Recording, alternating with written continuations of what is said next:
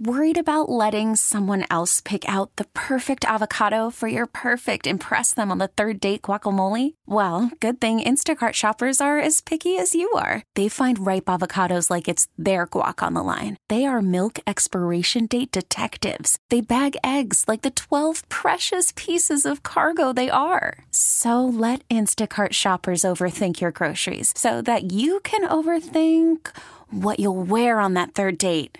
Download the Instacart app to get free delivery on your first 3 orders while supplies last. Minimum $10 per order. Additional terms apply. We really need new phones. T-Mobile will cover the cost of 4 amazing new iPhone 15s, and each line is only $25 a month. New iPhone 15s? It's better over here. Only at T-Mobile, get 4 iPhone 15s on us and 4 lines for $25 per line per month with eligible trade-in when you switch.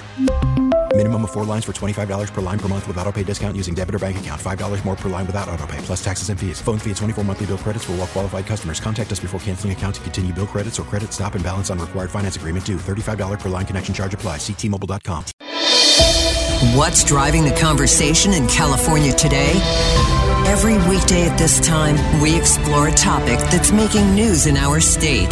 This is the state of California. And good afternoon. I'm Doug Sovern, KCBS political reporter and host of The State of California, along with Patti, Reising, and Bret Burkhart. San Francisco said its official goodbye to Dianne Feinstein today with an hour-long tribute to the late senator and mayor. The vice president and dozens of members of Congress attended the memorial service on the steps of San Francisco City Hall. Yeah, for almost an hour, the speakers shared memories of the late Senator Feinstein, telling personal stories and paying tribute to her dogged determination, her steady leadership, her attention to detail as a legislator for more than 3 decades.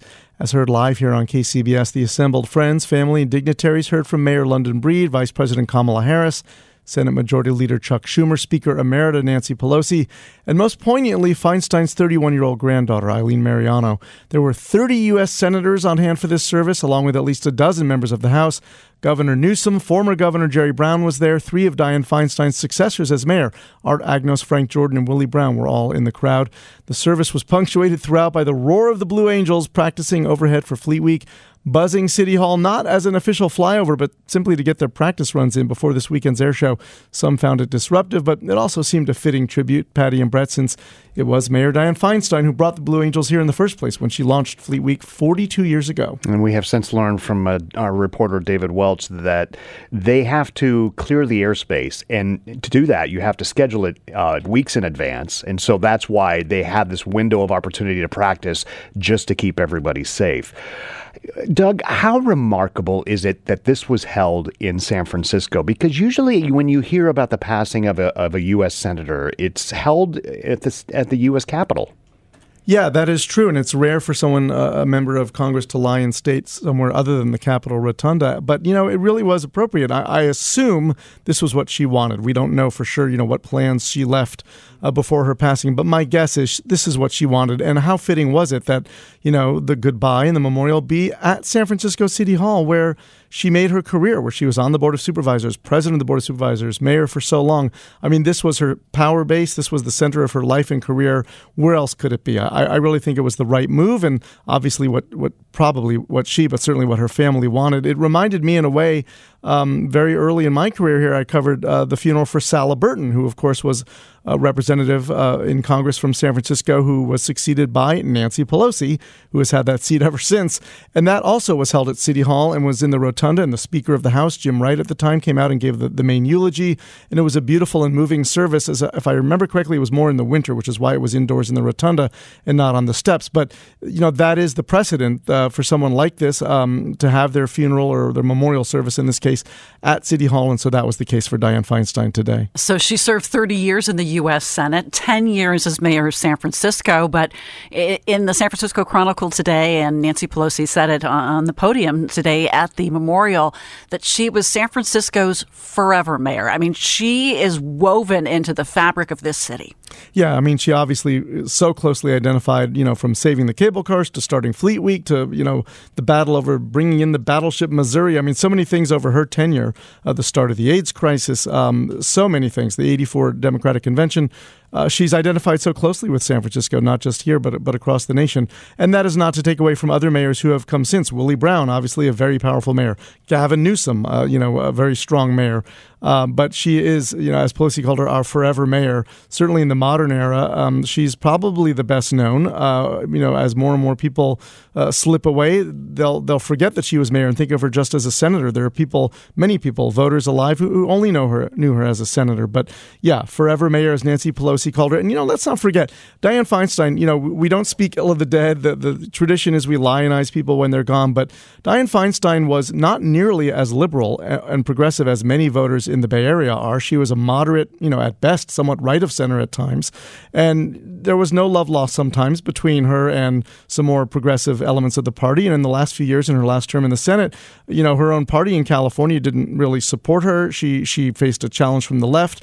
There is no doubt that had she run again, she would have faced another challenge from the left. So we tend to gloss over that now, that her politics stayed, where they always were, sort of center, sometimes right of center, sometimes left of center. Certainly by local standards, she was a moderate and not as liberal as the rest of the country perceived her to be, simply because she was a Democrat from San Francisco. I'm so glad you brought that up. I wanted to get a little personal here, if that's okay, Doug. And sure. That is, over the years of my career reporting, I maybe have been invited to maybe 2 homes of politicians, but you were invited to her home. Will you take us back to that day when you were invited? Was it intimidating? What did you see? How did she treat you? You're going to take me way back. It was more than once. I remember going there. Let's see. I went there when she was mayor, I believe. I went there, I think, out of expedience. I needed to interview her for something. She's like, come on over, let's do this at the house or something like that. I went there a couple of times, though, always in an official capacity. I never went there socially. I was never invited as a guest, other than, I was a reporter. There was some reason, I really don't remember now, in the late 80s. I'm pretty sure this was only when she was mayor. I don't think it was when she was in the interregnum between when she left City Hall and then was running for governor, although it could have been during that campaign as well, and then senator or then when she was a senator. But this was at her old, beautiful mansion across from Temple Emmanuel, which she later sold and moved into, I think, an even nicer, more expensive mansion up in Pack Heights. But a couple of times I had to go interview her. A lovely home, very beautifully appointed. They had wonderful things. Her husband was very wealthy, and it was very painstakingly cared for. As we've heard, she liked to garden, although she had a staff, as I recall. I don't have any, special memories to share other than that she welcomed me in. I seem to recall her offering me something to drink because she was a very gracious hostess. And I interviewed her a couple of times there, just in that front room of her home, the living room, sitting room, because it was convenient, I think, for her is why it happened. Doug, I have this memory, and I want to say Mike Pulsifer, who I used to anchor with an afternoon drive a long time ago, did an in-depth with her at her house. I think that is correct. And I remember our old news director brought the equipment there, but I want to say it's because she hurt her foot and she couldn't come to the studios. She did break her ankle at one point, as we heard from Chuck Schumer. So it might have been. It's a very distant memory, though. It is true, though. There was a time, we did a show with her, and she was hobbled by something. It's like, you'll have to come to the house. Okay. So, that happened a few times where, sure, I can do that, but you'll have to come to the house. She mainly conducted official business as mayor, of course, at City Hall, but this was a little bit later, I think, when she was already in the Senate. So, that happened, and it wasn't, she didn't stand on ceremony. She wasn't shy about it, like, no, I don't want you in my home. Her home was beautiful. If it was convenient for her, and she was, a tough cookie, so whatever worked for her, we would go ahead and do it if it meant we would get the interview. Thank you so much, Doug.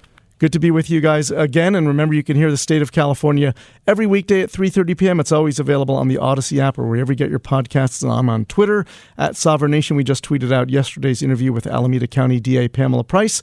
Talk to you again soon. I'm Doug Sovern, KCBS. We really need new phones. T-Mobile will cover the cost of 4 amazing new iPhone 15s, and each line is only $25 a month. New iPhone 15s? It's better over here. Only at T-Mobile, get 4 iPhone 15s on us and 4 lines for $25 per line per month with eligible trade-in when you switch.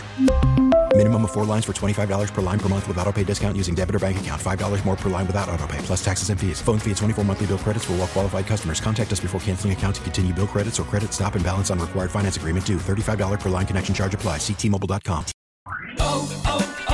O'Reilly. Protect your vehicle's engine with a full synthetic oil change and save with Mobil 1 at O'Reilly Auto Parts. Purchase 5 quarts of Mobil 1 full synthetic motor oil and receive a $10 O'Reilly gift card after rebate. See store for details. With your Mobil 1 purchase, you'll also receive 2 times points during O Rewards Bonus Points Month at O'Reilly Auto Parts. O'Reilly. Auto Parts. We get it. Attention spans just aren't what they used to be. Heads in social media and eyes on Netflix. But what do people do with their ears? Well, for one, they're listening to audio. Americans spend 4.4 hours with audio every day. Oh, and you want the proof? Well, you just sat through this ad that's now approaching 30 seconds. What could you say to a potential customer in 30 seconds? Let Odyssey put together a media plan tailor-made for your unique marketing needs. Advertise with Odyssey. Visit ads.odyssey.com.